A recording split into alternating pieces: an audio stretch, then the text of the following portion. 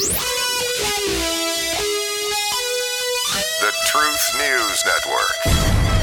COVID, critical race, compliance mandates, and conflicting stories about it all. Mask, vaccine? No. The truth shall set you free. TNN, the Truth News Network, with your host, Dan Newman. Why don't we do this? Why don't we just grab a big wad of truths and facts for you this morning? Hello, everyone, and welcome to TNN Live, a brand new week, Monday the 18th. We've already passed the midpoint of October. Come on, folks. Am I just getting older, and getting older means the calendar flips faster? Or is maybe the sun moving us around it a little bit faster? It seems like days just fly by. Well, we're going to do our best to not miss any of the important stuff today for you. And looking back over the weekend, you know what was interesting to me? I didn't see much of anything in the way of news. Normally in D.C., if you remember this, we always pointed out when it happens, big news items that are negative to whatever administration is currently in power, they just seem to slip toward the late afternoon and early evening hours on Friday. So it kind of gets lost in the weekend news stuff, and by Monday morning, it's kind of all become old stuff and nobody's talking about it. None of that kind of stuff happened this weekend. I think Joe Biden, the president, I think he put the lid on it on his weekend, information-wise and public appearances. Yeah, I know he talked to some people. He actually went and did a few things, but nothing that was even remotely controversial other than doing what he did where he did it, unmasked, totally. He just basically said, I don't give a rip anymore. I'm the president of the United States. I control COVID. That's what I'm all about, and I'm not going to let it get to me. A lot of in-your-face stuff, but that's nothing new for Democrats, especially this Democrat Party. Well, how was your weekend? Did you go to football games, go to soccer matches? Did you watch any football yesterday? Some big games, some interesting games too. Boy, it looked like New England was going to clobber Dallas. Neither team could score earlier, but up in Massachusetts, the Cowboys did their thing. Saints were off, so those are the two teams of local impact on me. Being in Northwest Louisiana, we're actually closer to Dallas than we are to New Orleans, but I'm a native. Come on, folks. I've got to support the Saints. They're having a little bit of tough go getting started this season without Drew Brees, but there's some interesting things going on with the Saints. We won't get into the details, but the owner of the Saints, she basically came out a few weeks ago, and they put together a massive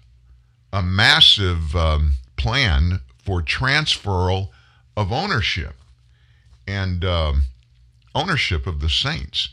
When Gail Benson, the owner, she inherited from her husband Tom Benson when he passed away, they set up a plan to put it in an entity. Whoever buys it, put all of the money that they purchase with, put all that into a foundation, and the money, the proceeds from that foundation are earmarked for the city of New Orleans and a bunch of charities in that area. It's a very interesting plan. And I got to say this, I never met Ms. Benson. I never met Tom Benson. I did business with him when we had the New Orleans Voodoo down there. And my interactions with the Saints organization, almost in total, were good. Mr. Benson wasn't very fond of what we were doing because he started the Voodoo originally, and then he shut the team down at the beginning of the demise of the original Arena Football League. And a group of us that were in AF2, were AF2 owners, we bought all of the assets of the old AFL out of bankruptcy, which included all the intellectual property of every team, trademarks, names, etc. And I adopted the name Voodoo and moved my team from Northwest Louisiana to New Orleans. All that being said, from top to bottom, that's a class organization. Mickey Loomis, general manager, has become a friend, and They've just got some good people down there. South Louisiana people, folks, as a rule, they're just good folks. And by the way, I am one of them South Louisiana folks. I grew up in Lafayette and Franklin, Louisiana. Moved to North Louisiana right before my high school senior year. Went to Louisiana Tech. Marianne and I met there. And, of course, she swept me off my feet. And she's from a little town in northwest Louisiana, Cotton Valley. So we didn't settle in Cotton Valley, but we settled in Shreveport-Bossier, where we have raised our kids, and now our 6 grandchildren are all right here in northwest Louisiana. So we bees, Louisiana folks, we've got mixed North and South Louisiana blood in us, but folks from Louisiana are good. Let me tell you, if you didn't see the morning story today at truthnewsnet.org, it's not a lengthy story. Encapsulated in the middle of it is a short video that you need to watch. Kelly Nelson, one of our contributing writers, found this and penned this, and it's about an area of Tennessee. Now, we in the South, with all of the hoo-ha that's been going on the last couple of years around the nation, riots and looting and critical race theory and big government overreach into our lives, Tennessee doesn't typically find itself in those conversations. But this one today, folks, if you haven't looked at the story yet, make sure you go back and take a look at it today. It'll open your eyes. Every day now, we're seeing and we're hearing more and more things that are opening our eyes. Let me start with this one. For the past year and a half or so, police reform. Now, that's a term that the far left came up with to make it sound palatable, in my opinion. Police reform. It's been at the center of public debate over and over. They'll let it slide for a while, but it always comes up when there's a heated conversation in political circles. So after President Biden and leftist Democrats took control of the government, the radicals reintroduced their legislation to what they call reimagine policing. The title of it, the George Floyd Justice and Policing Act. Now, we were told it's very important, this bill. Yet 3 weeks ago, when it was announced the Senate negotiations had failed and the bill was finished, the overall reaction from everybody on the left was just pretty much, oh well, no big deal. The ruling class media expressed outrage for a day or two, but it was kind of not their typical heated outrage. And then the issue disappeared. So why do you think that is? Well, take a moment. Let's consider how we got here. Do you remember this? The real purpose of Democrats' Black Lives Matter-inspired legislation was not to repurpose or reimagine policing. It was to destroy it, not to improve it. The bill was poison. It was built on the big lie that American policing is systematically racist. Now, put that in the context of this. We saw about a year of Black Lives Matter and Antifa mob violence around the nation. Do you remember how many riots there were? We kept up with them here. Exactly 574. $2 billion in destruction, arson, and looting. At least 25 people died. More than 2,000 police officers were injured. To reinforce this spirit of lawlessness, leftist prosecutors dismissed most of the charges against most of those rioters and looters in Portland, New York City, and elsewhere across the nation. While every aspect of that Democrat bill was supposed to undermine law enforcement, 2 provisions would have directly dismantled the police and would have resulted in thousands more black people being killed. What are they? Well, first, the bill would have stripped the protection of qualified immunity for those officers. You know what that is? That means that if you're a police officer and in your job, if someone is hurt or someone is even killed, that particular cop cannot be sued personally for anything that may have happened. Now, does that give them impunity if they did something wrong? No, it's not that at all. The left tried to make it into that, but what it meant was, as you know, in the United States today, anybody can sue anybody, and typically most of these kind of lawsuits happen so that there won't be a trial. That's not the end result. We can just settle this out of court. So that bill would have stripped that qualified immunity, and every cop that did anything wrong working for the city, the state, or the feds could be held liable. Even if they didn't do anything wrong, they could be sued. Second, in deference to tenets of critical race theory, the bill would have made it law that any group identity statistical disparities in investigation or enforcement of the laws would constitute prima facie proof of racial profiling, which meant, literally, folks, any cop that arrested anybody that was of a different race, they could automatically be charged with racial profiling. Law-abiding minority citizens want the police in their communities. 81% of Black Americans want to keep or even increase the number of police officers in their neighborhoods. But this bill would have prevented police from proactively policing even high-crime Black communities just because they're Black. A leftist, race-based enforcement quota system would have permanently diverted vital police resources away from those places that are right now high violence crime neighborhoods. So why was the far left so quiet when the plan to destroy policing that they had, when it failed? Well, because their mission has already been almost completely accomplished. In virtually every major Democrat-run city, and even more, policing as we know it has been undermined beyond recognition, perhaps even beyond repair. The numbers speak for themselves. America's crime epidemic saw a 30% homicide increase last year, 2020. And that's the biggest ever, 30%. Almost 10,000 homicide victims were Black. 53% of all victims, despite Blacks constituting only 13% of our total population. Black Lives Matter Marxist programs of defunding, demonizing, dismantling the cops has emboldened criminals and caused police to pull back now.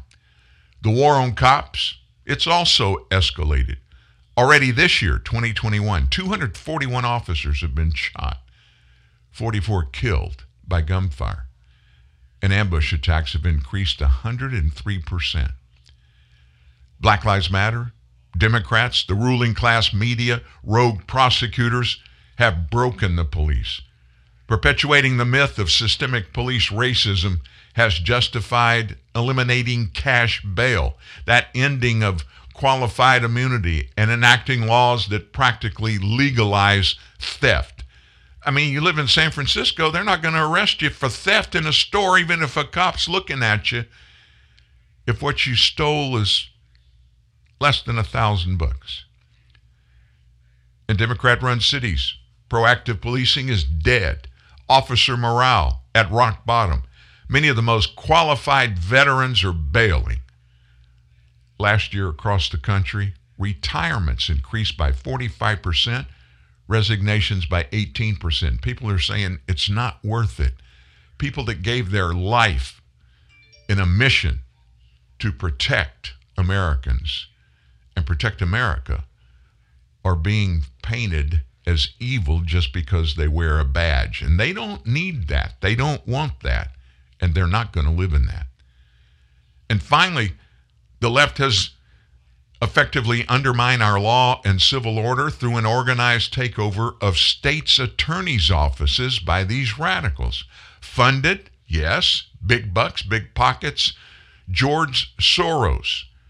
These rogue prosecutors subvert the system from the inside, dismissing thousands of felony cases, failing to charge violent criminals, arbitrarily refusing to prosecute quality of life crimes such as public urination or prostitution.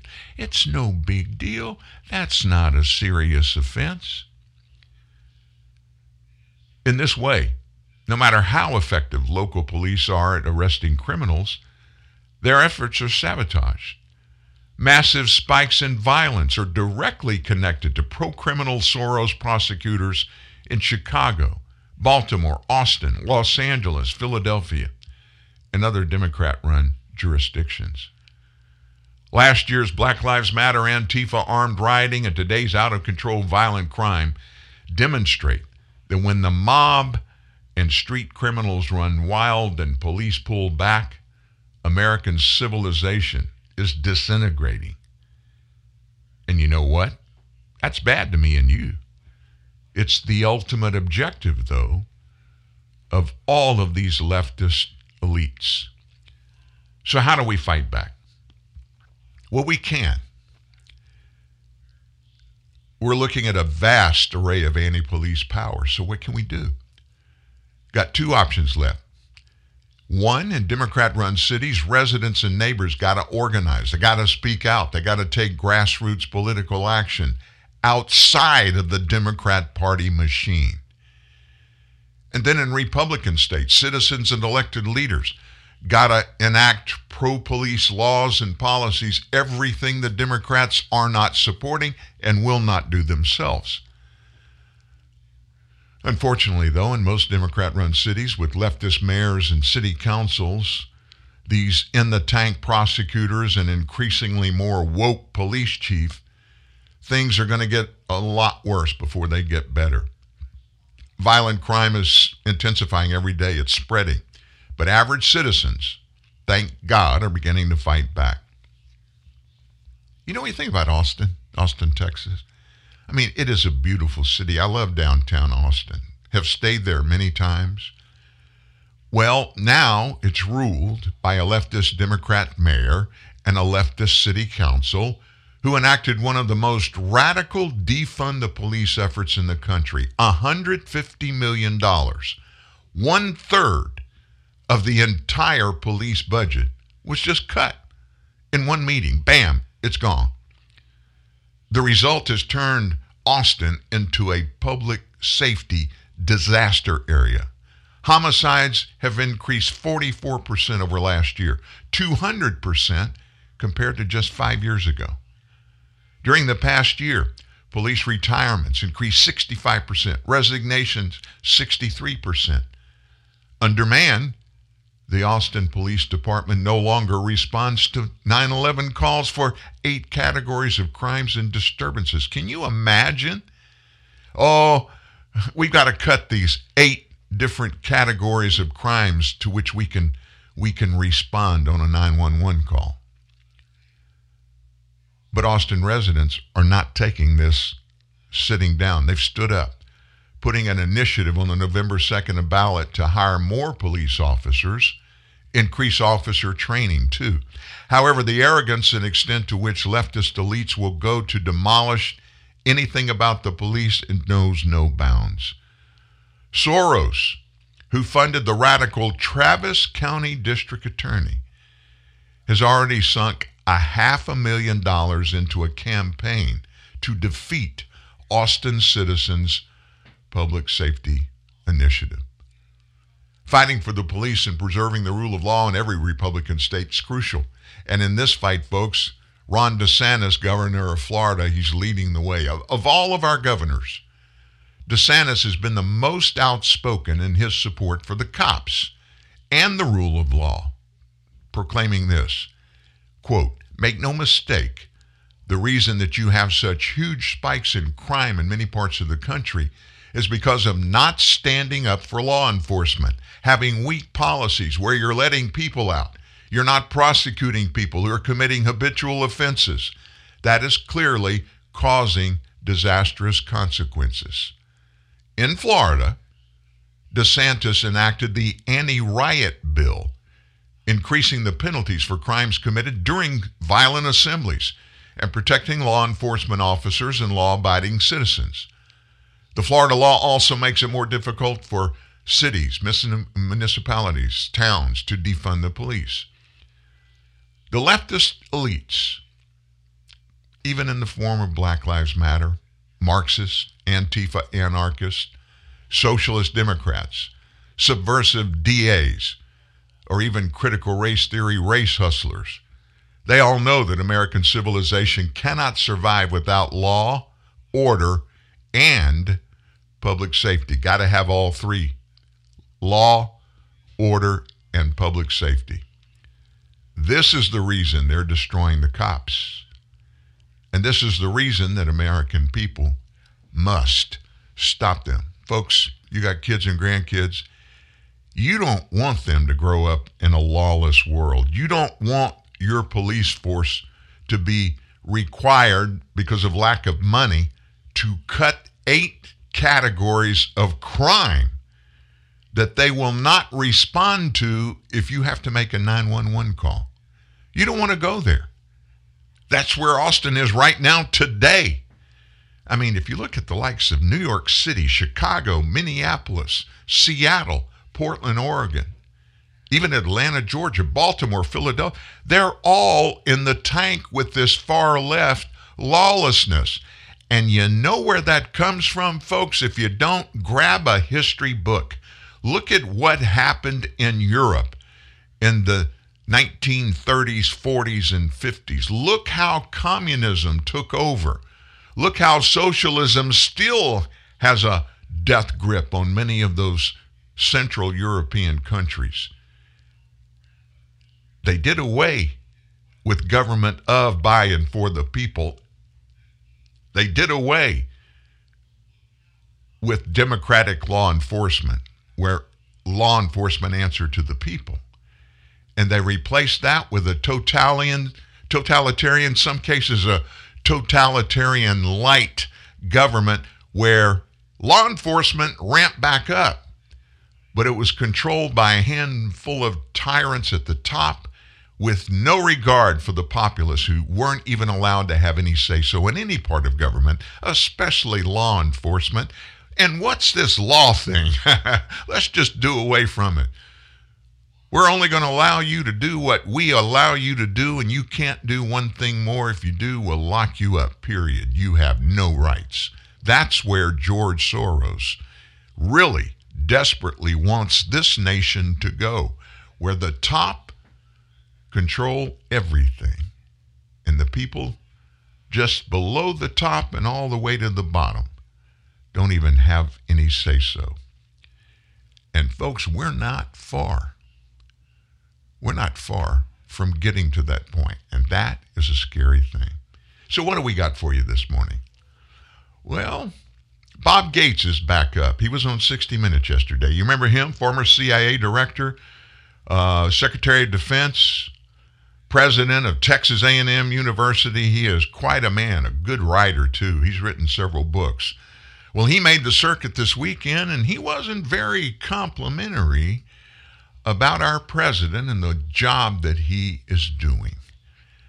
We're going to check in with old Bob right after this break, and then we're going to let you hear a little spiel from Carl Bernstein on CNN. And he's got the truth in his pocket. Bernstein, you know, his claim to fame, he busted out and busted Richard Nixon and exposed the Watergate break-in. That made him a realistic investigative analyst, journalist, reporter, whatever you want to call him. But folks, the man doesn't have one shred of integrity. Over the last 30 years, he's watched his career go right down the toilet. And I've tried to flush it over and over again numerous times, but he keeps popping back up. You're not going to believe what Bernstein has to say about the January 6th, quote-unquote, riot. So we've got Bob Gates, and Carl Bernstein. They're up right after this break at TNN Live. I love going all natural. It just makes me feel better.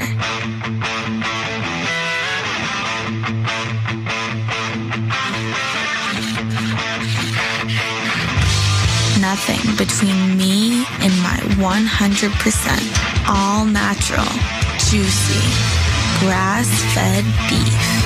Introducing the all-natural burger, the first ever in fast food, with no antibiotics, no added hormones, and no steroids. Only at Carl's Jr.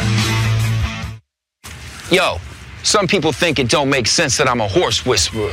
Fancy prance, yo! But you know what else don't make sense? Bye.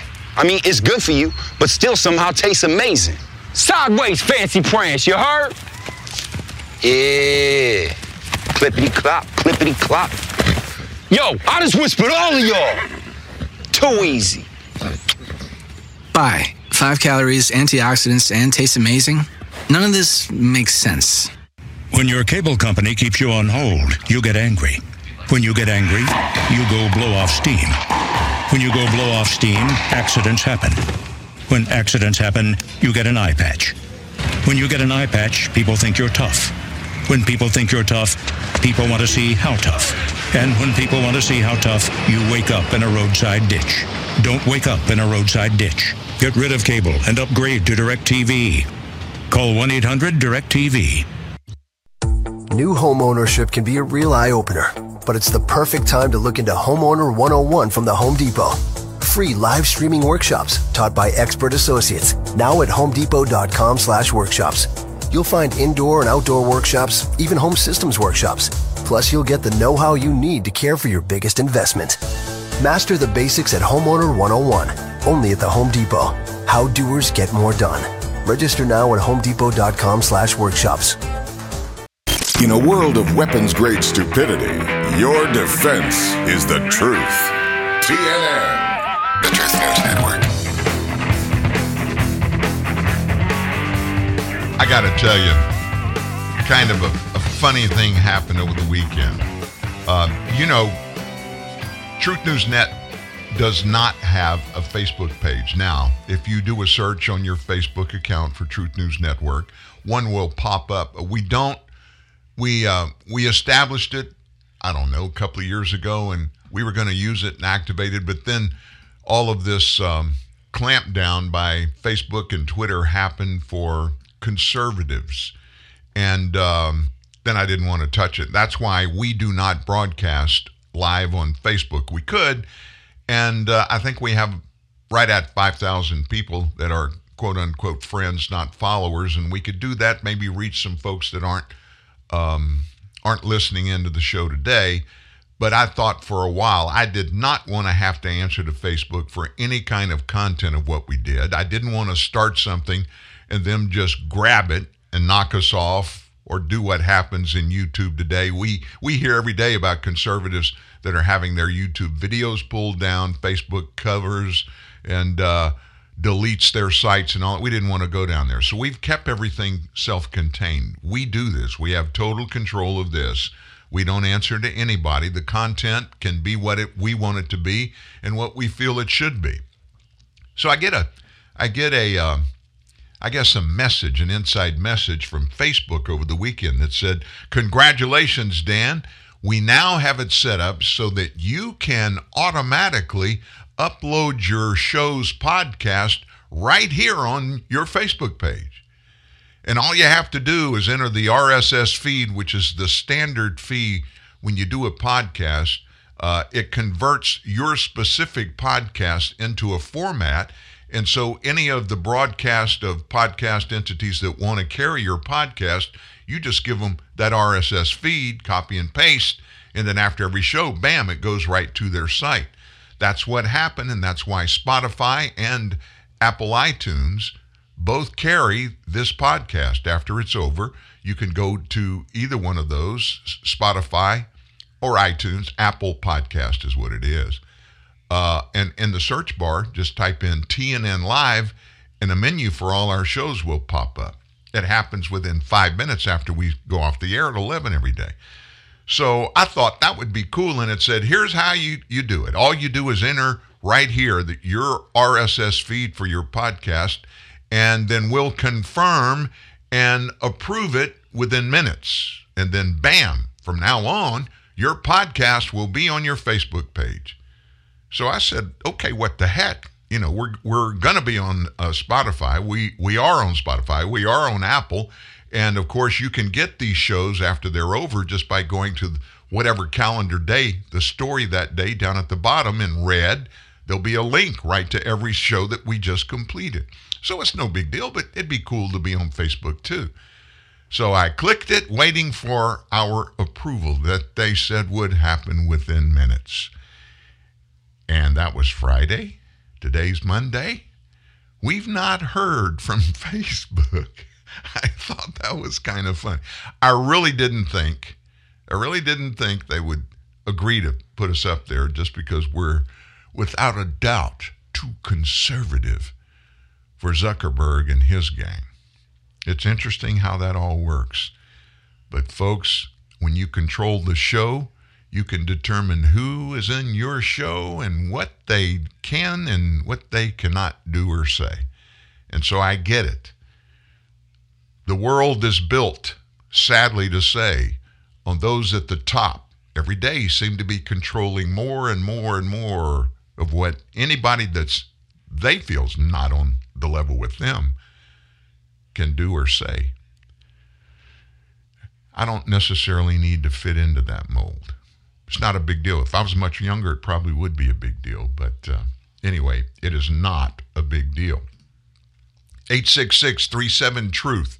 If you want to join the show, ask any questions, make comments, or give us something different to speak about. 866, put a 1 in front of that. 1-866-378-7884. Bob Gates, former defense secretary, former CIA director. Over the weekend on 60 Minutes, he just came right out of the chute and says he believed President Biden made a mistake with the way he handled the withdrawal of the U.S. troops from Afghanistan. Gosh, Bob, he agreed with me and you, didn't he? He told Anderson Cooper that he thinks Biden has gotten a lot wrong during his 4 decades in politics, too. Here's what Anderson said. You wrote Joe Biden as a man of integrity. Still, I think he's been wrong on nearly every major foreign policy and national security issue over the past 4 decades. Cooper noted, yes, Bob Gates, I'm telling you, he said that years ago.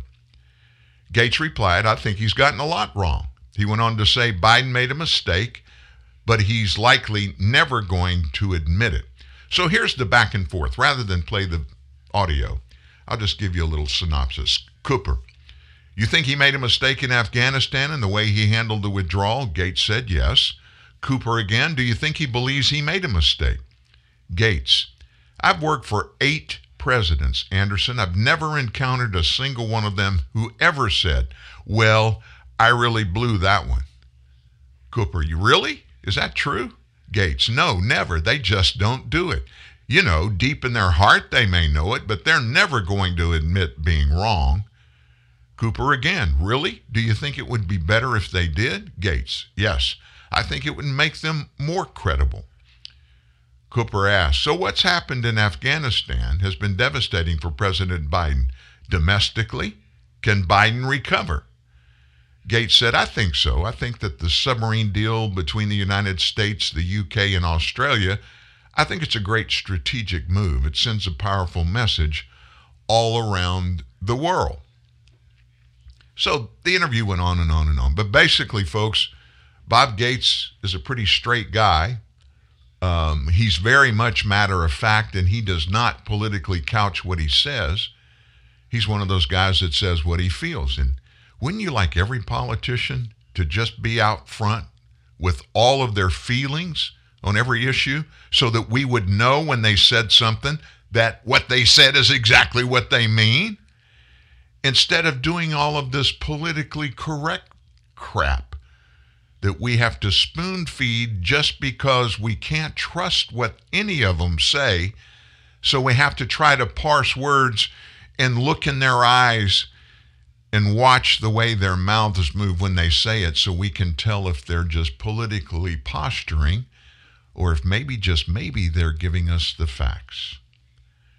So what about Bernstein? This one's a good one, folks. Anderson Cooper again. Anderson Cooper had Carl Bernstein on. And they're discussing what went on the January 6th thing.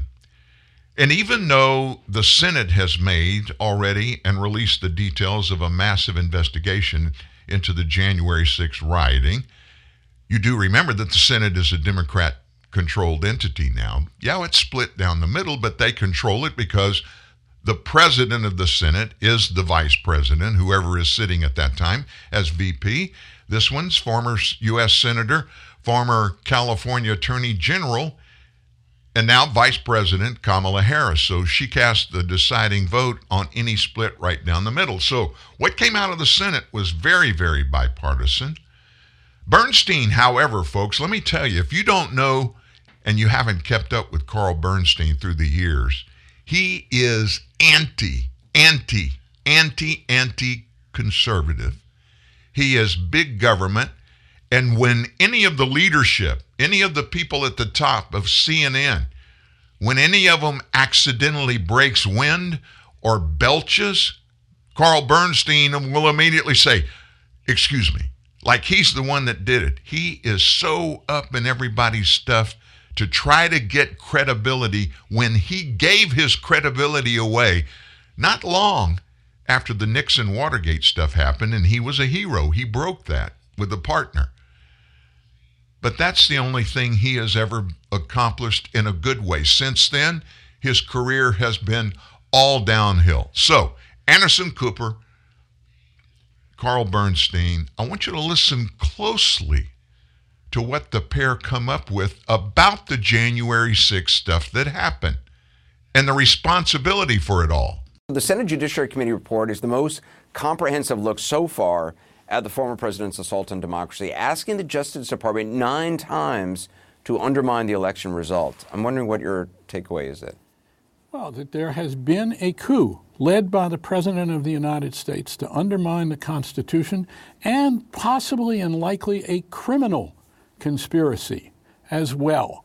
And all of these things that are laid out in the report are uncontrovertible evidence of the President of the United States trying to overwhelm constitutional responsibility, to subvert and evade the laws of the United States and the Constitution of the United States. But I think we also need to look at something. We are looking at an ongoing cover-up led by the Republican Party to keep the people of the United States from knowing what the hell happened in these terrible moments in which the President of the United States, for the first time in our history, tried to subvert a legal and free election, and now we are heading toward the next election in which these same forces are planning to subvert the election. So we are in a constitutional crisis.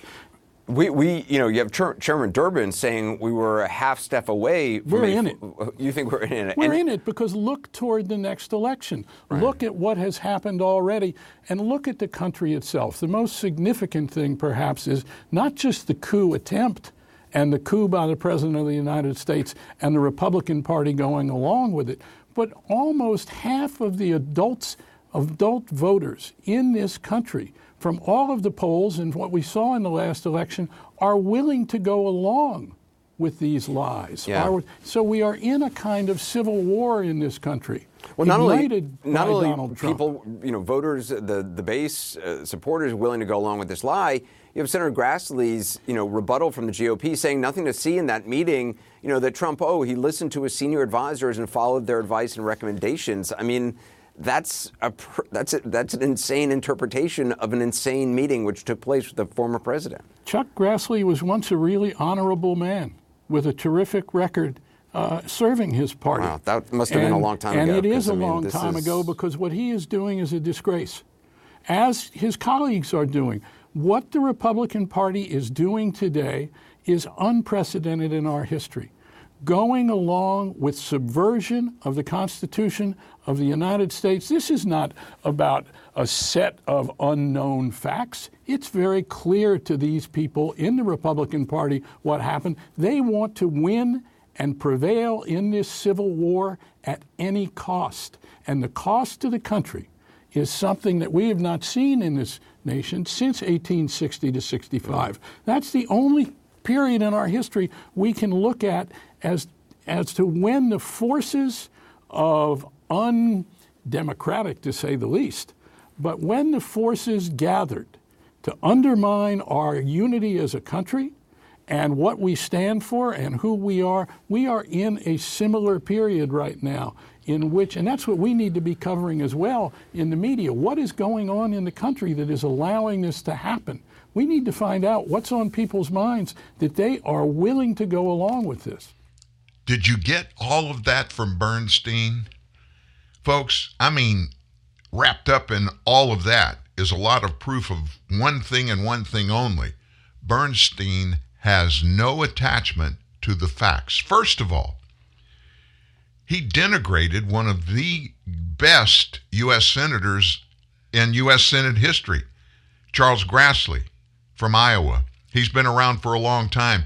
Bernstein is the first person that I have ever heard attack Grassley for his integrity.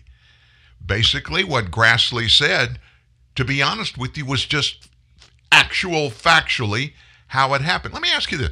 Do you think there is one shred of even a remote possibility that if what Carl Bernstein just accused then President Trump of doing, initiating a coup? No, Bernstein didn't say that. He said it was a coup.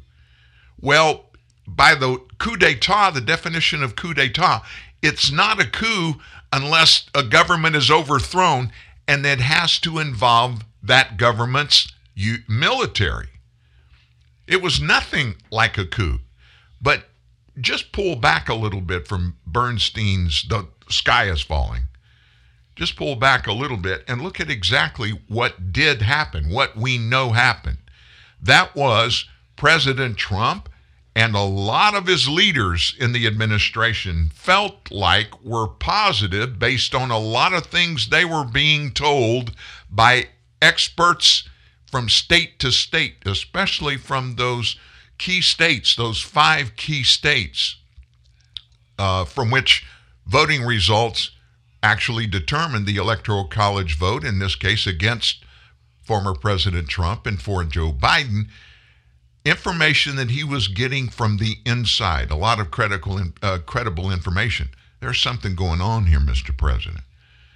And so what should he have done? Should he have just said, well, it's too bad, folks. The announced voting totals, even though they make no sense, even though there was such gross, rampant irregularity, we're just going to tuck tail and walk away. Is that what half the nation, Bernstein just said it himself, half of Americans feel there was voter cheating, fraud, irregularity, whatever you want to call it, a bunch of those put together. I don't know. But there are tens of millions of Americans that feel like that election, the results were not the actual results. Still to this day. Does it have to do with being an in-the-tank, always Trumper? A MAGA person? Those are the only people that think that? Heavens no. There are tons of people in the Democrat Party that feel that day. Do they think there was absolutely enough votes to overturn that election? Nobody knows for sure. Bernstein doesn't know for sure. He is anything but a journalist. Anderson Cooper has never been a journalist. He's just a rich kid from a very rich family. Gloria Vanderbilt, his mom. And there's no telling how much money Anderson Cooper is worth. And of course, he's got CNN in his pocket. So anything you want to say on CNN, it doesn't have to be factual. It doesn't have to be truthful, because you're on CNN. You're obviously a lefty. And so anything goes. But calling half of the nation as being basically idiots that believe the big lie, calling those people anything at all, including Senator Charles Grassley, what that does, folks, it pulls the veil back, if there was a veil over what you thought about these leftist men and women in media. Because that is has nothing to do with what happened on January 6th. I just hope Two things, and we'll move on. I hope, first of all, that we'll get the facts about the 2020 election at some point. It's too late to overturn it. But this is America. And as Bernstein said, we're facing a constitutional crisis. But what he doesn't want to say is why we're facing a constitutional crisis and what it actually is. Yes, it has to do with our election system. And yes, sadly, it has to do with all of the manipulation of our election results, which have been documented by thousands and thousands and thousands of experts that have gone state by state analyzing a bunch of this going forward. We do have to get this election process fixed to make sure that our elections are fair and that the American people understand it's factually, finally fair, and that what happened in 2020 will never happen again. Yes, there was massive voting irregularity. Yes, people have lost their jobs. People are in jail today for cheating in 2020. 600 voter fraud cases in the courts in Texas right now. 600, folks. Well, they're not all going to be proven in court that they were valid cases that were filed against these people. How do you know that? And so what? Maybe it's only 25%. So only 150 of these cases involved actual voter fraud. Think of that. Only 150. If that's the number. Probably if there were 600 cases, that probably means there were 6,000 examples of actual voter fraud. We still haven't gotten the full flood of the report coming out of Arizona, other than to know that factually there was a lot of voter fraud that happened. People that live out of state voting, people dead voting, more people turning in mail-in ballots than there were people sent mail-in ballots? Does that mean it was all fraud? No, but could it possibly mean to you that everything was cool? Everything was okay? How much cheating is okay with you when it comes to voting? I don't think Americans, in large, more than half, far more than half, but I don't think Americans are in the tank for allowing vote cheating to happen. Just turn a blind eye and walk away from it. I don't think that's what's going to happen. So you heard Bob Gates and his analysis of President Biden and his foreign policy decisions. He didn't get into the domestic problems that he thinks this president has. But folks, there's a lot of stuff that's coming out of the marketplace of ideas that are not boding well for this president. 3 days after the suspected Islamist-inspired killing of British Minister Sir David Amess, Home Secretary Priti Patel has suggested the incident could usher in restrictions on anonymity on social media to combat cruel comments and attacks on politicians from anonymous users. Now, what's this all about? Well, yesterday, Priti Patel said that she's going to look into everything, including the end of anonymous online postings after the killing of Sir David. There's work taking place already. Now, you need to pay attention to this. This is in the UK, but much of what happens in the UK finds its way here into the United States.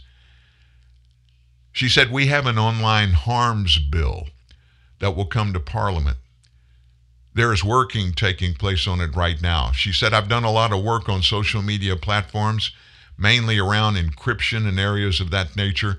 The Home Secretary added that the country cannot carry on like this. I spend too much time, she said, with communities who have been under attack, basically who have had all sorts of postings online, and it is a struggle to get those posts taken down. We want to make some big changes on that. She argued that social media was at the heart of the increasingly contentious political landscape in Britain, saying that the ministers are all subject to relentless, cruel comments and attacks online. Now, why would I even mention this, folks? It's real simple. Free speech, our First Amendment, actually the first two amendments are really the only built-in protections against government overreach into our lives that we have. That, of course, comes from the Constitution. And if you remember how and why those first 10 amendments were done, they termed them the Bill of Rights. Those just simply restated to the government, hey guys, here are the things that we absolutely positively retain control of as the people of the United States. We have the right of free speech, and it's not one that you gave to us. We've always had it. So we're telling you, you cannot pass a law. You can't in any way abridge the right to free speech for any American, period. That's absolute. Same thing with the right to bear arms, Second Amendment. And there are 8 more of those Bill of Rights amendments, the first 10, that include specifics there. Those are not to take those away from the government. They were already ours. They were just telling that government and future governments, you can't touch any of these. So how do we parse that in with what we see happening every day in mainstream media? Who's got to have the ultimate authority to say what goes and what doesn't go? There are a lot of people, Democrats. I mean, Elizabeth Warren, senator from Massachusetts, she was all over busting up Amazon, busting up Apple, busting up Facebook and Twitter, making them comply, pull out that indemnification clause that they have, that they talked Congress into giving to them years ago, that basically says nobody in these organizations can be held liable for any of the posted content on any of these sites, because all they are is a clearinghouse for people to put out their own ideas. That's total BS, and everybody knows it. They're way more than that. They're editing. They're publishers. They are determining, and doing so legally because those are private companies, they're determining who can say what. So how can we fix this? Let me tell you personally. Here's a good start. Make everybody identify who they are before they can post anything, and make that publicly part of anything and everything that anybody posts.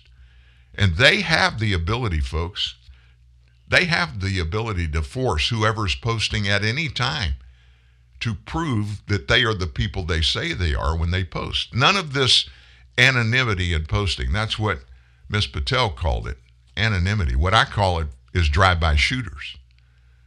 And I get into it. It's been a long time since I have, but people that say stupid stuff on my Facebook page, that's my Facebook page. And yeah, I can control who and what they say comes on there. And I've bumped some people off because they are blistering, bringing no factual information, bringing nothing positive to a conversation, and they're doing it anonymously. If you want to say something and you feel like you have the right to say it, even if somebody's going to disagree with it, that's fine. Say it. But say it based on who you are so everybody knows. That's what needs to happen in social media. I think probably better than half of all of this will stop if we can somehow disallow the ability to be a drive-by shooter on Twitter and Facebook and all of the other social media pages. I think it'll help us a lot.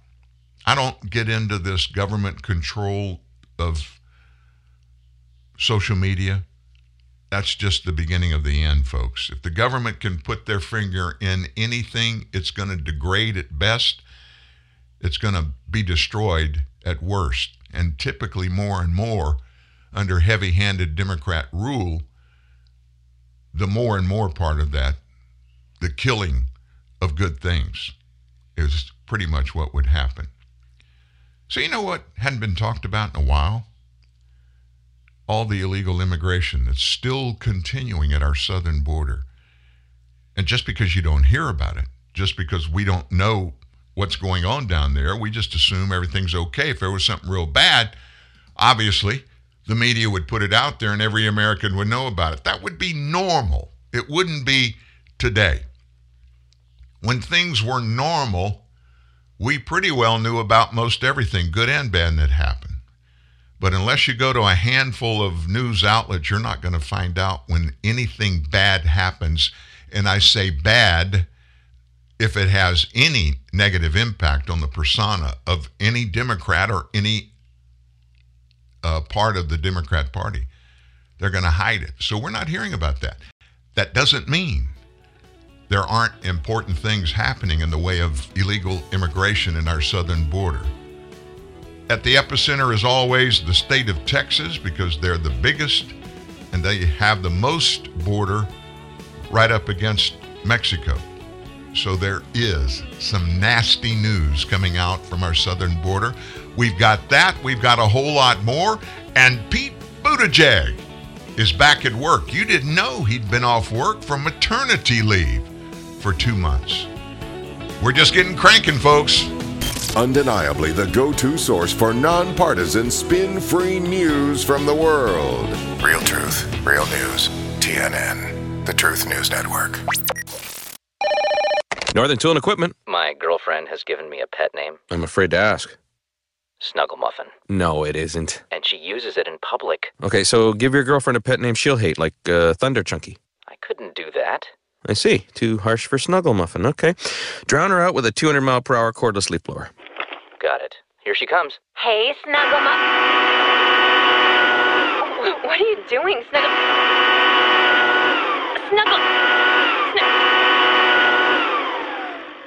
I am so out of here. Wait. Come back, Thunder Chunky. There's no problem a little horsepower can't solve. Northern Tool and Equipment. Morning face. You get it when you don't sleep well. This is what happened to Linda. Morning, guys. Good morning. Ah, what is that thing? It's me, Linda. Oh my God, it talks! Run! No, it's me, Linda from HR. It looks hungry! Save the children! Save them! Stay back, I've got mace! Ow, that went in my eyes. Quit moving! It's called beauty sleep for a reason. And there's never been a better time to get some. Get 20% off IKEA Sultan mattresses. IKEA, love your home.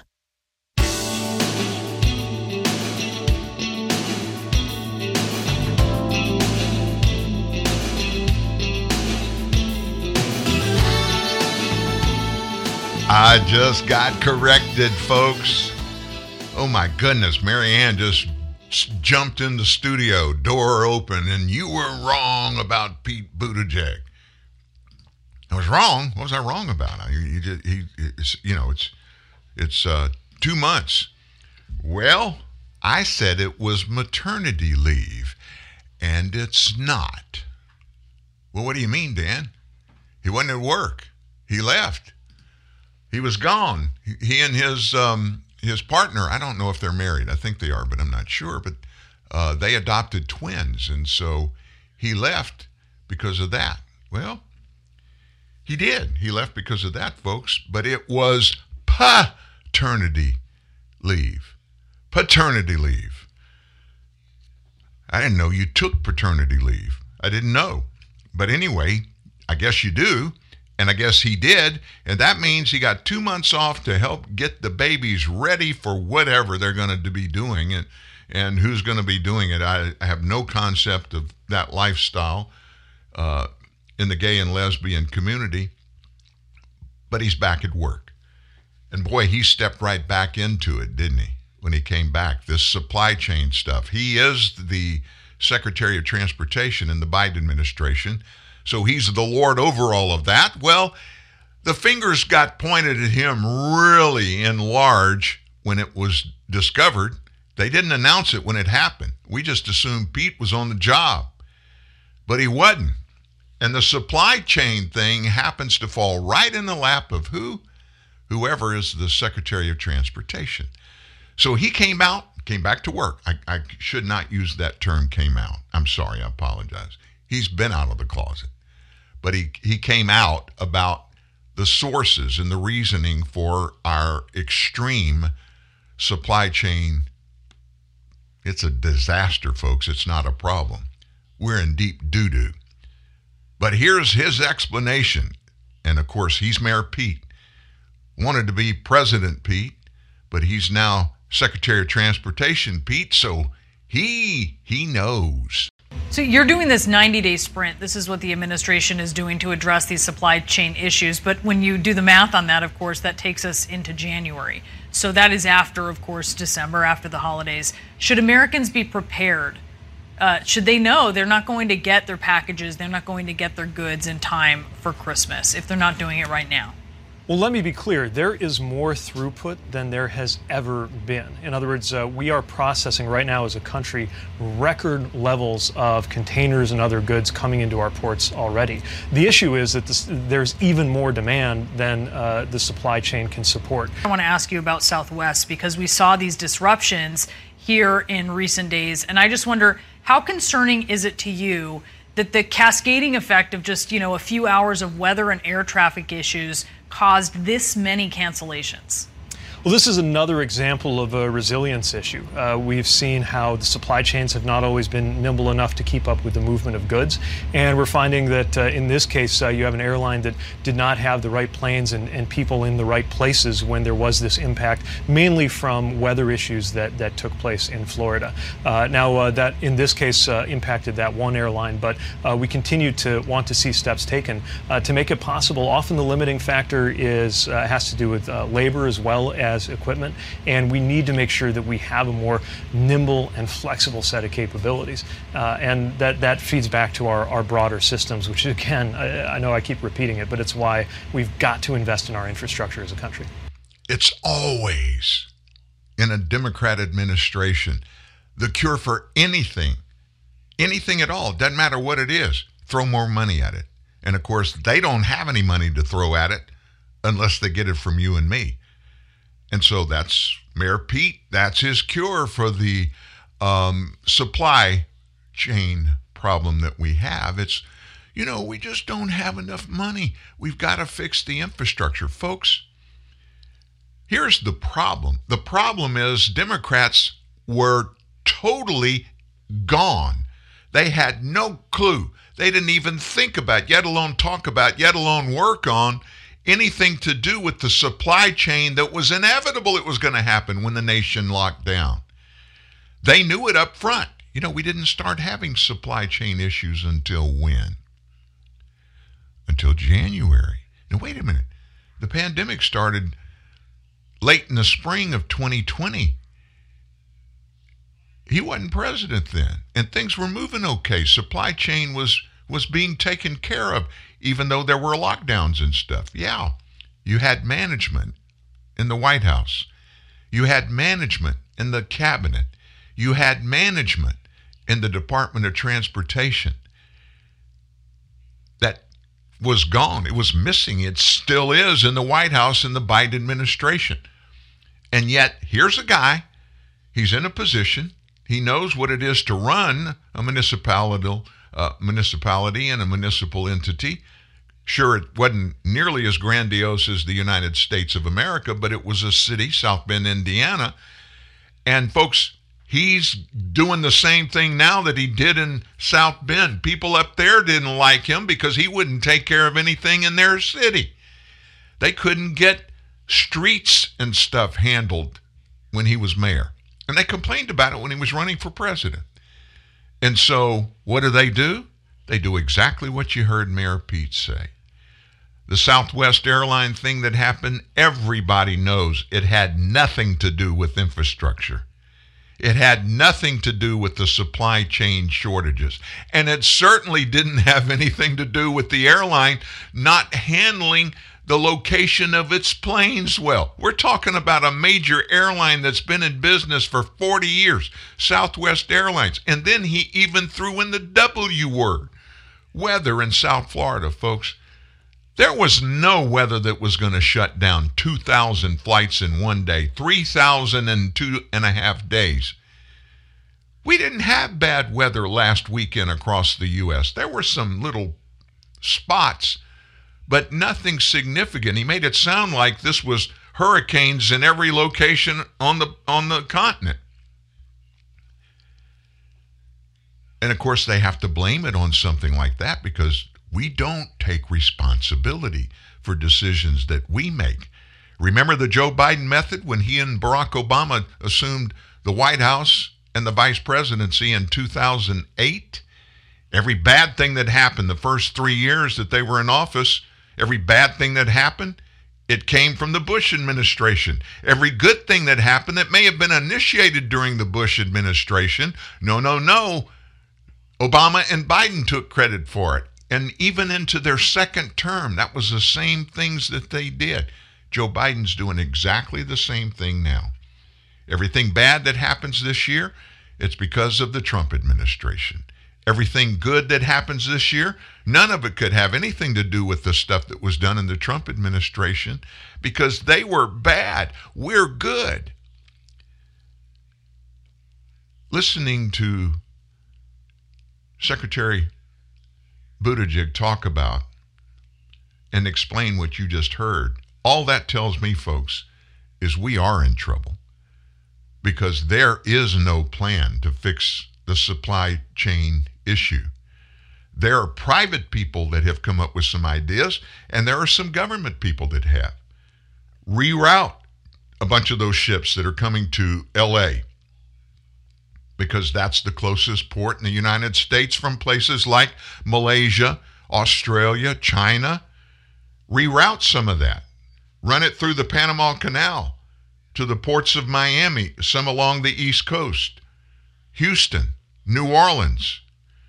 Spread it around so they're not all locked up having to come through one gate to get into the country.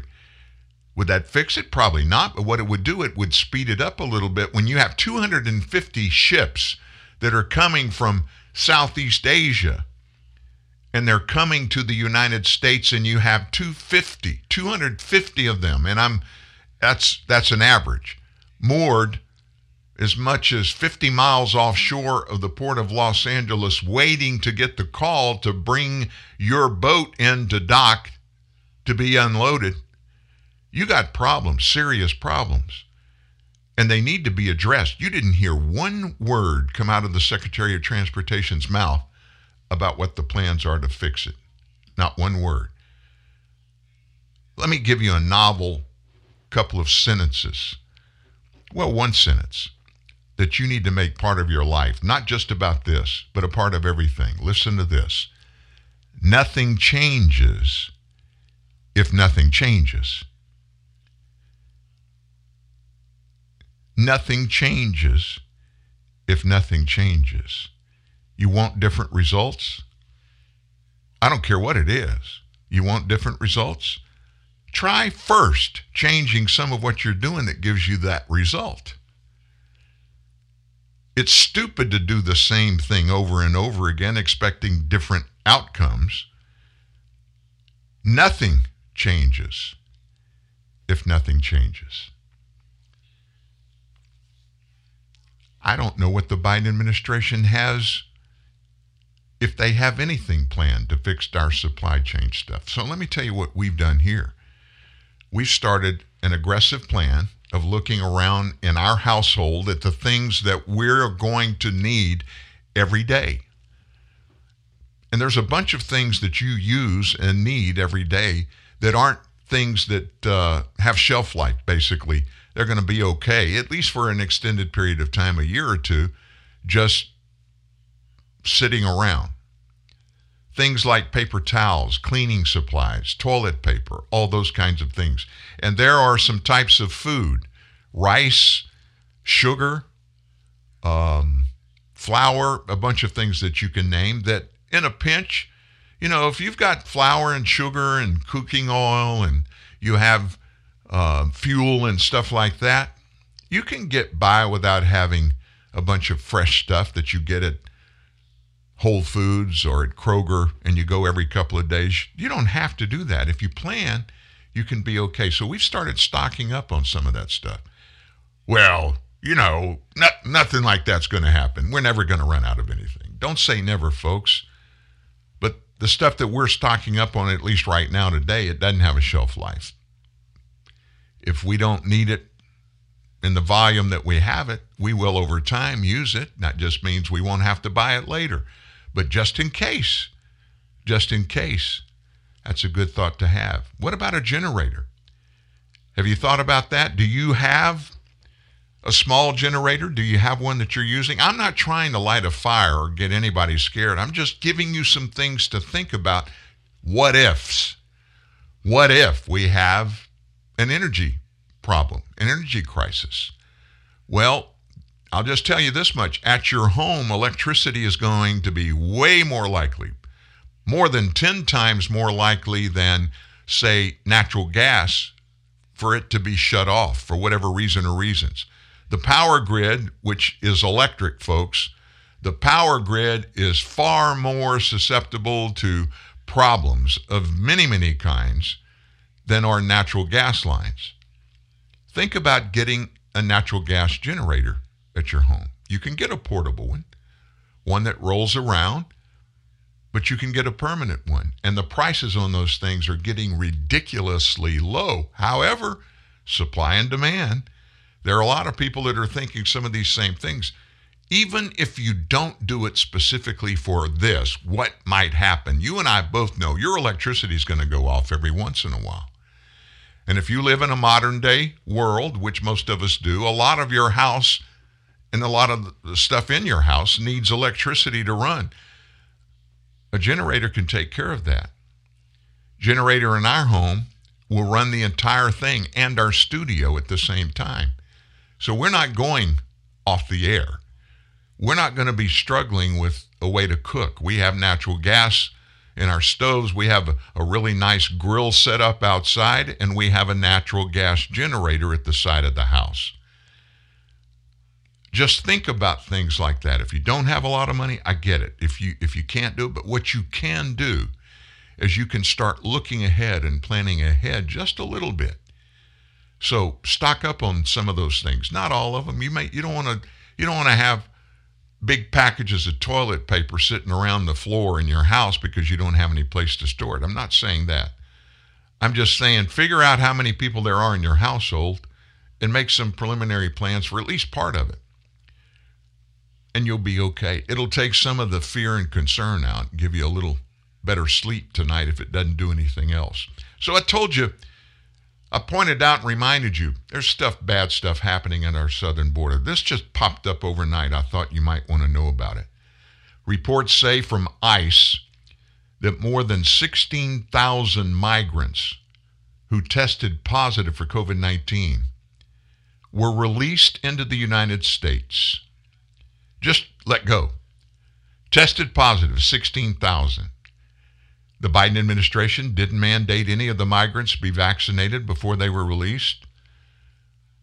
The source says the figures only include those migrants who were tested by ICE. There were a bunch, we found out, we were told that a bunch of migrants that were released to these NGOs, these non-government organizations in these towns and cities that take care of them. A bunch of them were tested and were let go, but we don't know the number.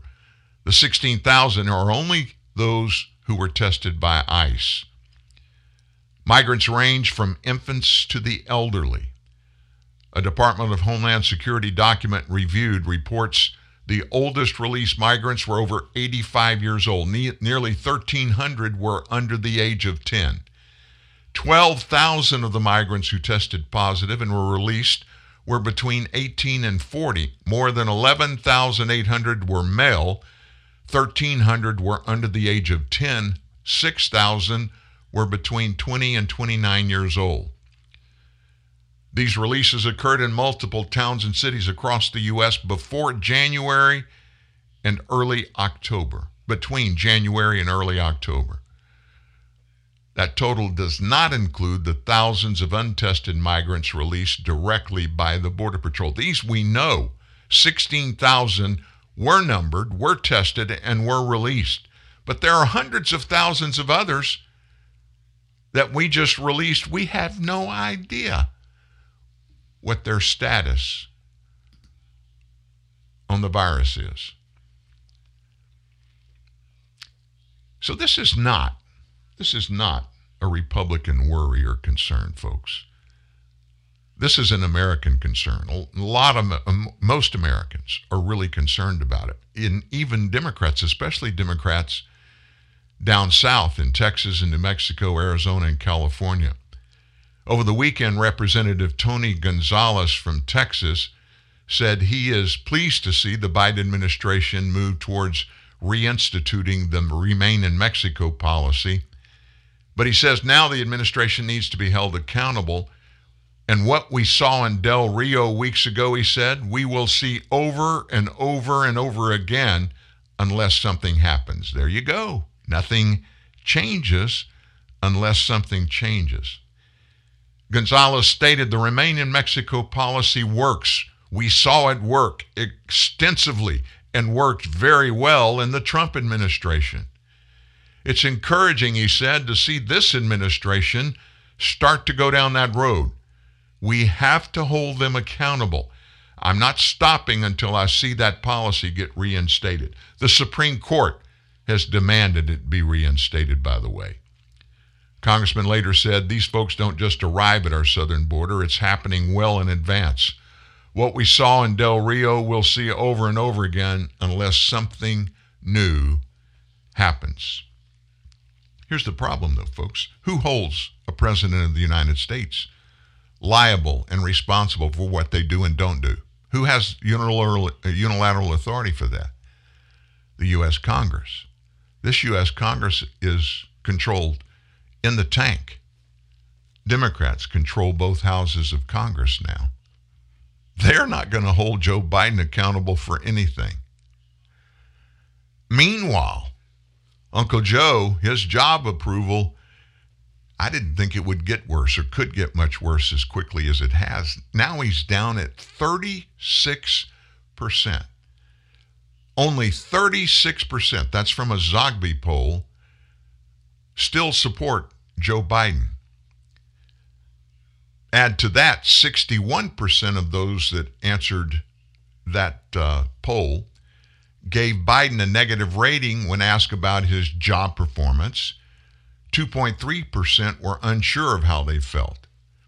He was viewed negatively among every age group, particularly now the younger generation of voters between the ages of 18 and 29 who viewed him 63% negatively, only 34% positively. It also revealed Biden's lost the support from the majority of Hispanic voters, 41% positive, 59% negative, and an overwhelming majority of independent voters, 24% positive, but 71% are negative. Here's the thing that the Democrat Party has always done. They've always demand total control over the vote of people of color, people of ethnicity, specifically African Americans and Hispanic voters. They just take them for granted. They promise the world, and then they treat them like trash. And it just boggles my mind why the majority of African Americans in this nation for generations have just been, hey, I'm black, I got to pull the Democrat Party lever every time I vote because they're the ones that have us at heart. When the truth is, everything points to the exact opposite being true. Look at what happened in just the 4 short years of the Trump administration to people of ethnicity, African American and Hispanic and even Asians. Unemployment went to record lows under the Trump administration. There had never been that many African Americans that were employed. African American women, their employment went through the roof. Poverty went way, way, way, way down. And it was because people were working. More people employed under the Trump administration than at any time in U.S. history. And I'm talking about percentage of people. And this Zogby poll, the latest one, every poll comes out. They may disagree a little bit on numbers, but every poll that comes out, people just don't like the job this president is doing. And what's even worse, folks, is this disdain for this administration. It's not just about labor. It's not just about illegal immigration. It's not just about taxes. It's not just about any one or two or three things. It's across the spectrum of every part of our lives. The Justice Department's National Strategy for Countering Domestic Terrorism. That's an actual plan. National Strategy for Countering Domestic Terrorism. It was laid out by Attorney General Merrick Garland in the summertime in June, as well as his recent memo aimed at parents at school board meetings, are both intended for one thing: to intimidate and silence people who disagree with the Democrat marching mantra.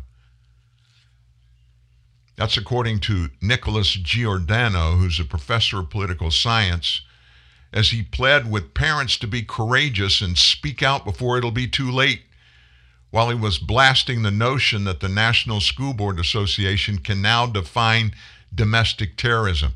They now have the right, this DOJ, this Attorney General Merrick Garland, who would rather, instead of Attorney General, be a Supreme Court Justice. He didn't get the shot because the Senate never took up his nomination by Barack Obama. Yesterday, Giordano joined Steve Malzberg on his show, Eat the Press Weekly, to discuss the Biden administration's use of the DOJ to target their political opponents. The DOJ memo is an extension of this, that National Strategy for Countering Domestic Terrorism, where they're using it to target any and all political opponents. It's clear, this writer said, noting that its fourth pillar talks about implementing critical race theory in the classroom, diversity, equity, and inclusion programs in the classroom. He then called out the Biden administration, which has fires all over the place for their distorted priorities. This is exactly what we're talking about. They're being attacked by everybody across the board for individual and sometimes multiple numbers of the egregious things this administration is putting out in every department, in every sector of our society. Every issue they're failing on, but they've chosen to prioritize targeting American parents who are simply upset at what their children are being taught. They're upset about their kids wearing masks for 6 to 8 hours. They're upset about mandates. And now they're being labeled as domestic terrorists just for caring to speak out. And he also described the targeting of dissenting citizens as extraordinarily troubling. I don't know who's advising the Biden administration, but when we have a situation where the government is now openly targeting people that dissent, it's very troubling. Claiming to be waiting for all the conservative organizations to be more vocal and push back, Giordano has urged Congress to push to investigate this matter at the DOJ at depth. I'd like members of Congress to start calling for investigation into what's going on, because the full force of the federal law enforcement apparatus with the FBI, in addition to the intelligence community, is threatening our parents. And this document that the National School Board Association sent to the DOJ talks about using the Department of Homeland Security and the Patriot Act against ordinary American citizens. When did the National School Board Association get to define domestic terrorism? That's what they're trying to do. This Patriots Act, you know what that is? That came up first during the Bush 43 administration after 9/11, when it became apparent that there were a lot of foreigners domestically and also overseas who were not being too kind and thoughtful about all things to do with the United States of America. And there were a bunch of foreigners that were in this country, and they were communicating with others overseas and around this country about terrorist activities. So the Patriot Act was devised and was approved by Congress, and it's been rolled over and rolled over and rolled over. But there's one segment in the Patriot Act that concerns a lot of people because of things like this. If you base the Patriot Act and its contents on the DOJ's targeting of parents, American parents, U.S. parents, that are very concerned about what's happening in our public school classrooms regarding teaching their children and calling them domestic terrorists. If they were domestic terrorists, which they're not, but if they were, it opens the door for a whole lot of very nefarious things to happen legally through the FBI and even our intelligence agencies targeting these parents just because they have that label, a domestic terrorist, which they're not. Don't ever think that something that comes out of D.C. is ever just a talking point, especially if it targets a particular segment of people. Nothing is just accidental. There's nothing the Democrat Party will ever do or say or allow any member of Congress that is a Democrat or even a political leader, a bureaucrat. They will never allow anything to be said that has not been tried, tested, and assured that it can be and is being used to denigrate anybody who they consider to be an enemy, a political enemy. And let's be honest, there's a bunch of us that wear that bullseye on our back just simply for one reason. We don't agree with the overarching totalitarian agenda of the socialist Democrats that are running our nation today. Back in a moment. It's movie season. We count down your favorite movie classics, including When Harry Met the Bathroom, Close Encounters of the Third Bathroom, A River Runs Through the Bathroom. For someone suffering with sucrose intolerance, a favorite movie often ends in the bathroom. If you're experiencing chronic diarrhea, gas, stomach pain, and bloating, remember, sucrose intolerance, or CSID, can be diagnosed by your doctor with the aid of a sucrose breath test. Visit sucroseintolerance.com. What is Coca-Cola? Is it an excuse to get together? Since 1886, Coca-Cola has been passing on smiles from generation to generation. We've been giving kids scholarships, like the early birds and the all-nighters. And you get to enjoy what matters most. Coca-Cola. Drink up. You love chocolate.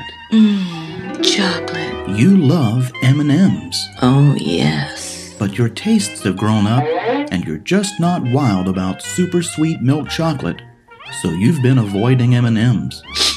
Yeah. Well, fear no more. Huh? M&M's Dark Chocolate to the rescue. My heroes. M&M's Dark Chocolate Candies. Available wherever fine candies are sold. Biggie bag, huh? It's new from Wendy's. It's everything you ever wanted for just $5. Everything I ever wanted? Wendy's bacon double stack, 4 nuggets, fries, a drink, and the spelling bee medal you lost in 2nd grade because you couldn't spell soliloquy. There really is everything I ever wanted. Get a bacon double stack with a 1/4 pound of fresh beef, nuggets, fries, and a drink for just $5. Wendy's Biggie Bag is everything you ever wanted. Sorry, I'm gonna need all that back. Really? Separating fact from fiction. Arming you with the ammunition of liberty. The Truth on TNN. TruthNewsNet.org. We couldn't do the show today without giving some updates and information about COVID world and ever-changing facts in COVID world. Let me just tell you this, folks. It's beginning to look more and more and more likely that vaccinations for COVID-19, Pfizer, Moderna, Johnson & Johnson, and overseas, the one that we can't have here, that they don't work effectively if they work at all, and in some cases they're causing more problems than they are alleviating. You may have heard former Secretary of State, 4-star general, former head of the Joint Chiefs, Colin Powell, died overnight from COVID-19. 84 years old, picture of health, never been sick, no problems there, and he had been totally vaccinated. We're now hearing numbers, and here's the problem. The numbers that we're hearing, they're not coming from the source, the real source that we're supposed to get information from. That would be the Centers for Disease Control, Dr. Anthony Fauci. And the problem is when the numbers don't come from there, but they come from other entities, the question mark goes up. But now it's really a conundrum for all of us, because when we hear anything from the CDC, the question marks go up. We don't trust the CDC. Talking to a friend of ours this morning who met an emergency room physician over the weekend, and this guy is well known, well thought of, and my friend asked him, he said, so give me a skinny tour, a short synopsis of this entire vaccination thing. What do you think about it? And the guy looked, and now remember, he's an ER doc, which means he sees when the real bad cases come through the facilities that he's at. He said, he started it off by saying this: whatever you do, don't take that vaccine. And my friend just kind of looked at him, and the doctor continued. He said, I wouldn't even vaccinate my dog or my cat, and I don't even like my cat. He said, in a nutshell, basically what he said is there is so much gross misrepresentation of quote-unquote factual information by a controlled entity, controlled by basically our government and far leftists. And more, it's looking like there are some very, very, very, very wealthy people in the United States and elsewhere that have put their thumb on the information going out about this virus and about its treatment. So on Thursday of this week, there are a lot of people in the clergy who have begun, the thing was, it's always pretty much been, there were a lot of people, a lot of pastors, a lot of evangelists that stay away from things like healthcare stuff, like government dealing with the people, staying away from politics. There's a pastor named Dave Scarlett. He has an international television show, beams into every country on planet Earth. He's going to join us, and we're going to talk about the vaccine. We're going to talk about these vaccine mandates. And I think you'll want to be a part of the show. That's Thursday morning. Pastor Dave Scarlett will be with us. More about that as the week progresses. But looking around the nation now, what's happened is all these companies have come out and they're mandating their employees get the vaccination. People are getting fired left and right. Big major corporations put out the word that by such and such a date, you got to be vaccinated or risk termination. And more, a bunch of these companies are getting major pushback from employees, and some of them are changing their tune. But in addition to that, there's a bunch of people that are filing lawsuits. One federal judge on Friday temporarily blocked a Department of Energy laboratory contracted operator in Tennessee from terminating or even placing any employee on unpaid leave who aren't exempted from a COVID-19 mandate. Days after 6 employees filed a lawsuit against the University of Tennessee Batelli, District Judge Charles Atchley issued a temporary restraining order that limits the ability for the managing contractor for Oak Ridge National Laboratory. Folks, that's a big one in the U.S. government. They can't now place employees on indefinite unpaid leave or fire them after they receive a religious or medical exemption to the COVID vaccine. Though it's a not-for-profit company, UT Batelli allows for employees to submit requests for exemptions under the Civil Rights Act and the Americans with Disabilities Act. It later told about 140 employees they're going to be put on unpaid leave as of the 15th of this month, which was Friday, despite their approval for one of these exemptions. Their actions left workers with the impossible choice of either taking the COVID-19 vaccine at the expense of their religious beliefs and their health or losing their livelihoods.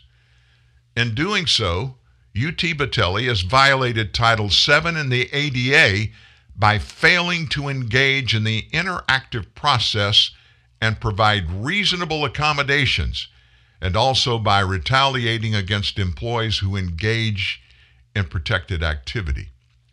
That's what the lawsuit says. The TRO is effective through the 29th of this month. Judge Atchley wrote that he will decide then on whether to let it expire or to continue while the case is ongoing. He added he issued the order until a full hearing can be held. He rejected the employee's other motions to attempt to halt the mandate for any staffer in the process of requesting an exemption to the requirement while their requests are being considered. Obviously, Atchley wrote that preventing their employees' placement on unpaid leave for a matter of 2 weeks simply will not harm the organization, while the unpaid leave presents a functional loss of employment and other damages for the employees at the laboratory. We're going to see more and more and more on this. You can book it. And it looks like there is a class action suit that is about to be filed against the Biden administration, against the Pentagon and the Biden administration, by members of the military for the same reasons. And this is going to grow and expand and grow and expand. And folks, we tell you all the time, if you want to see what's coming your way, just look across the pond to the east. Look at what is happening across Europe. Folks, in places like Paris and Munich, other big cities in Europe, every weekend there are massive protests and riots.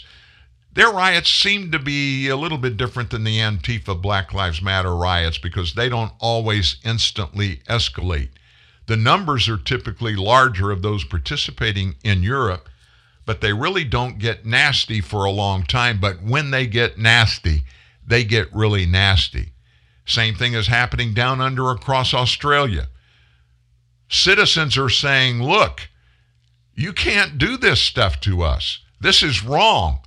Whatever happened to my body, my choice? Whatever happened to government by the people, of the people, and for the people? Where'd our say-so go? When did we lay down and give you unilateral control of everything in our lives without even any justification, explanations, or facts, or science, or evidence that justifies it? Let me just throw this little caveat in there. There are sources coming out this morning documenting with actual numbers the new cases of COVID-19 across the nation, especially in some of the big cities. 90% of the new cases are happening among the vaccinated. So what does that tell you, Dan? Well, besides the fact that we don't know what's in the vaccine, every few days some new bit of information comes out that is factual, that shows there's some questionable stuff at best included in the actual vaccines. What we do know is that it's not working the way we were told it was going to work and the way we've been told it has been working. Now, why is that? Why is that? I liken that back to the flu vaccine. You know, every vaccine that we ever had, all of them I had when I was a kid, I got a vaccination for the mumps. I didn't never get the mumps. I got a vaccination for rabies, not for rabies, for what? For polio. I never got polio. It doesn't happen. Nobody gets polio that gets vaccinated. Nobody gets the disease that they're vaccinated for when you're a kid. Measles, chickenpox, all of those. You don't get them. Why? What happened? What changed? They invented the flu vaccine. It works. It's going to stop the flu. It doesn't even come close to stopping the flu. People get the flu in similar numbers that they used to get the flu until COVID, of course. Now, COVID killed the flu. Every upper respiratory problem that comes up in America today, it's automatically classified as COVID. Nobody dies from the flu anymore. You die from COVID. And that's not an exaggeration, folks. That's the thing that has got tens of millions of Americans and tens of millions, billions of people around the world concerned about these so-called vaccines, that their efficacy is dropping almost daily. And just think this, if they're telling us it's down 10%, that means automatically it's down 40%. And they're shading the numbers. They have no credibility any longer. They just don't. And so Americans find themselves in this quandary. Who do we listen to? Who do we turn to? Where do we get facts? We all want facts. There's no doubt about it. We want facts. We expect facts. And we're open to facts. But folks, we're not getting the facts. You want the latest from the CDC on the VAERS COVID vaccine adverse event from a week ago? We've got them all. Now, this comes from the CDC. Now, let me give you this before we break it down for you. These numbers are not the actual numbers in each of these categories, and the CDC tells us that. And here's how they tell us what the real numbers are. In a quote, estimates are these numbers will be between 30% to 80% higher than these estimated numbers because every adverse reaction to COVID-19 vaccines are not reported to the CDC. From 30 to 80% more than these actual numbers. Put that in context and listen to the stats released this morning from the CDC. Deaths. Now, these are not vaccine deaths from the COVID-19 disease. These are deaths that happen immediately following a patient being vaccinated. Deaths. This is since January 1 through October the 8th. 16,766. Okay? Could be 30% higher than that. Could be 80% higher than that. COVID vaccine adverse effects hospitalizations, 79,669. Urgent care trips, 89,923. Doctor's office visits, 124,398. Anaphylaxis, 7,336. Bell's palsy, 9,787. Miscarriages, 2,508. Heart attacks, 8,136. Myocarditis, pericarditis, 9,470. Permanently disabled people, 24,805. Thrombocytopenia, low platelet count, 3,735. Life-threatening other reactions, 18,239. Severe allergic reactions, 31,196. Cases of shingles, 9,472. The big number, of course, 16,766 deaths, and that number could be, according to the CDC, on the low side, 30% more than that. So what does that do? That pushes it over 20,000 deaths, or 80% more of that. We've never seen anything even remotely similar to this in every vaccine that's been watched since early 1990s. All total deaths from those vaccinations from 1991 until this year, all total 1,800. So far this year, and we know this is not the top number, 16,766 deaths experienced by somebody who was vaccinated for COVID-19. Something's going on there, folks. Something's going on.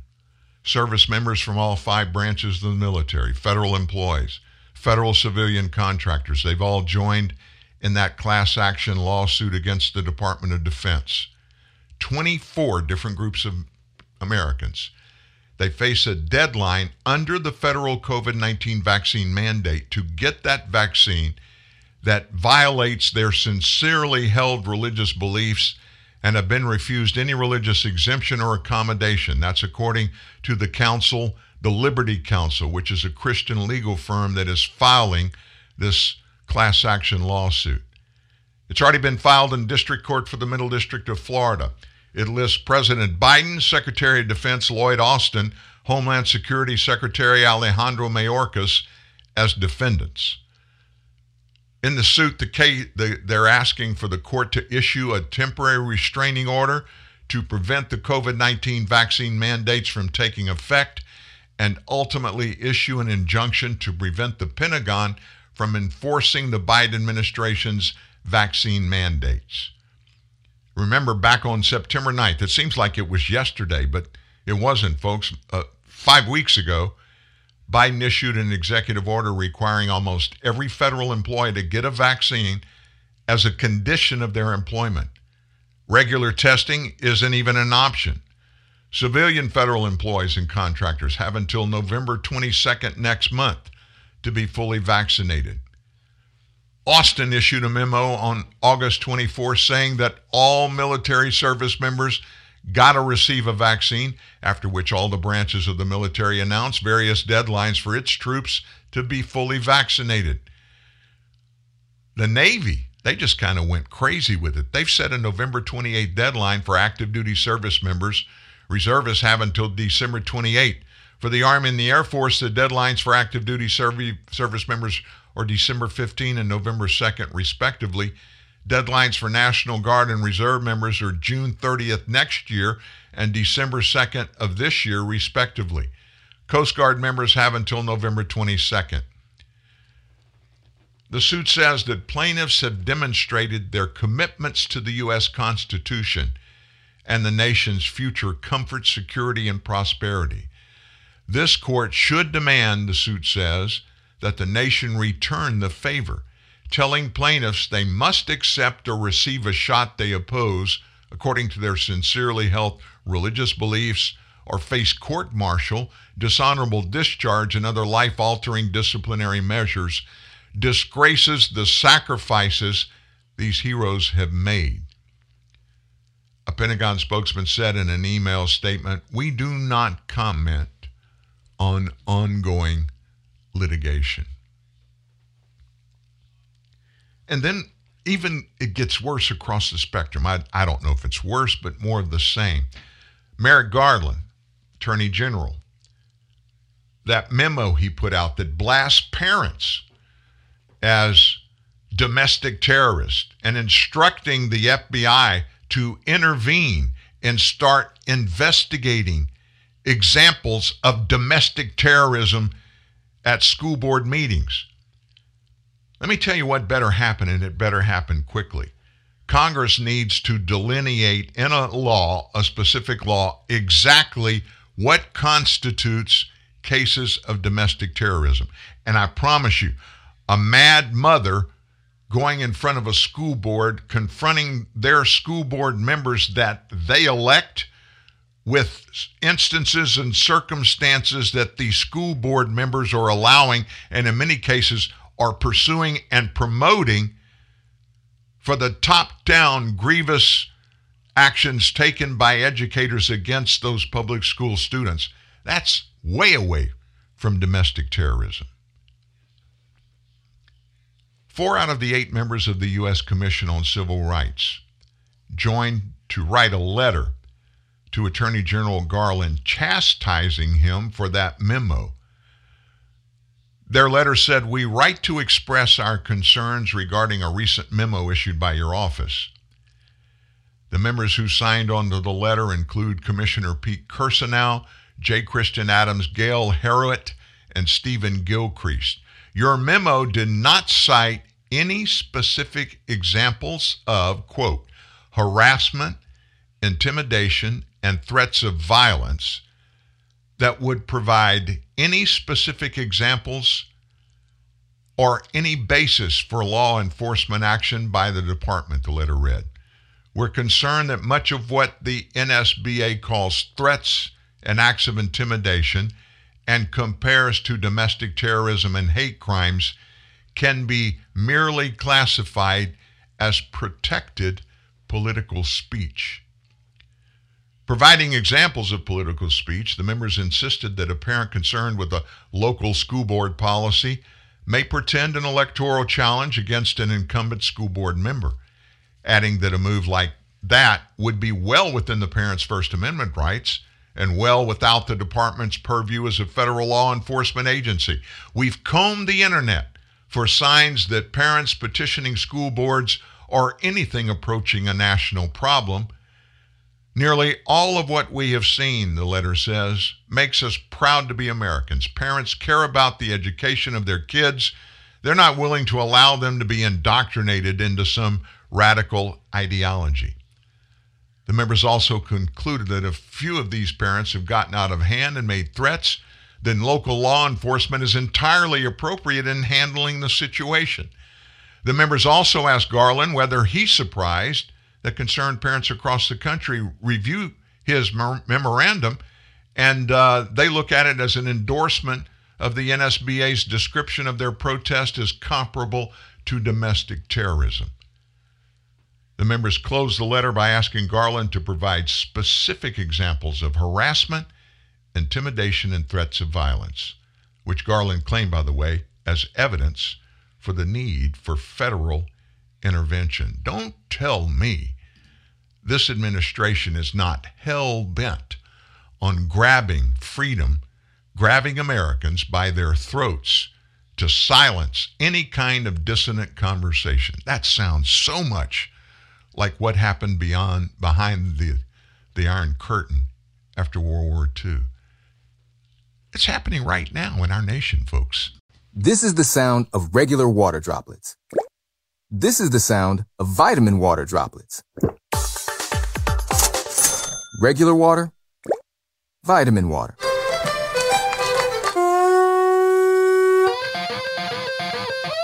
Regular water, vitamin water.